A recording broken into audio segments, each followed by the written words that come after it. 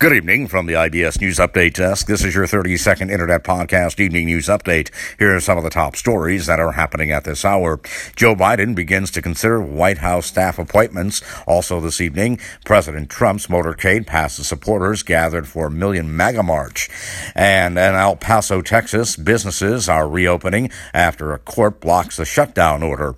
And that is your 30-second Internet Podcast Evening News Update for now. We'll have more podcast news updates throughout the day. Until then, from the IBS News Update Desk in downtown Chicago, I'm Nicholas Anastas, wishing you a very good evening.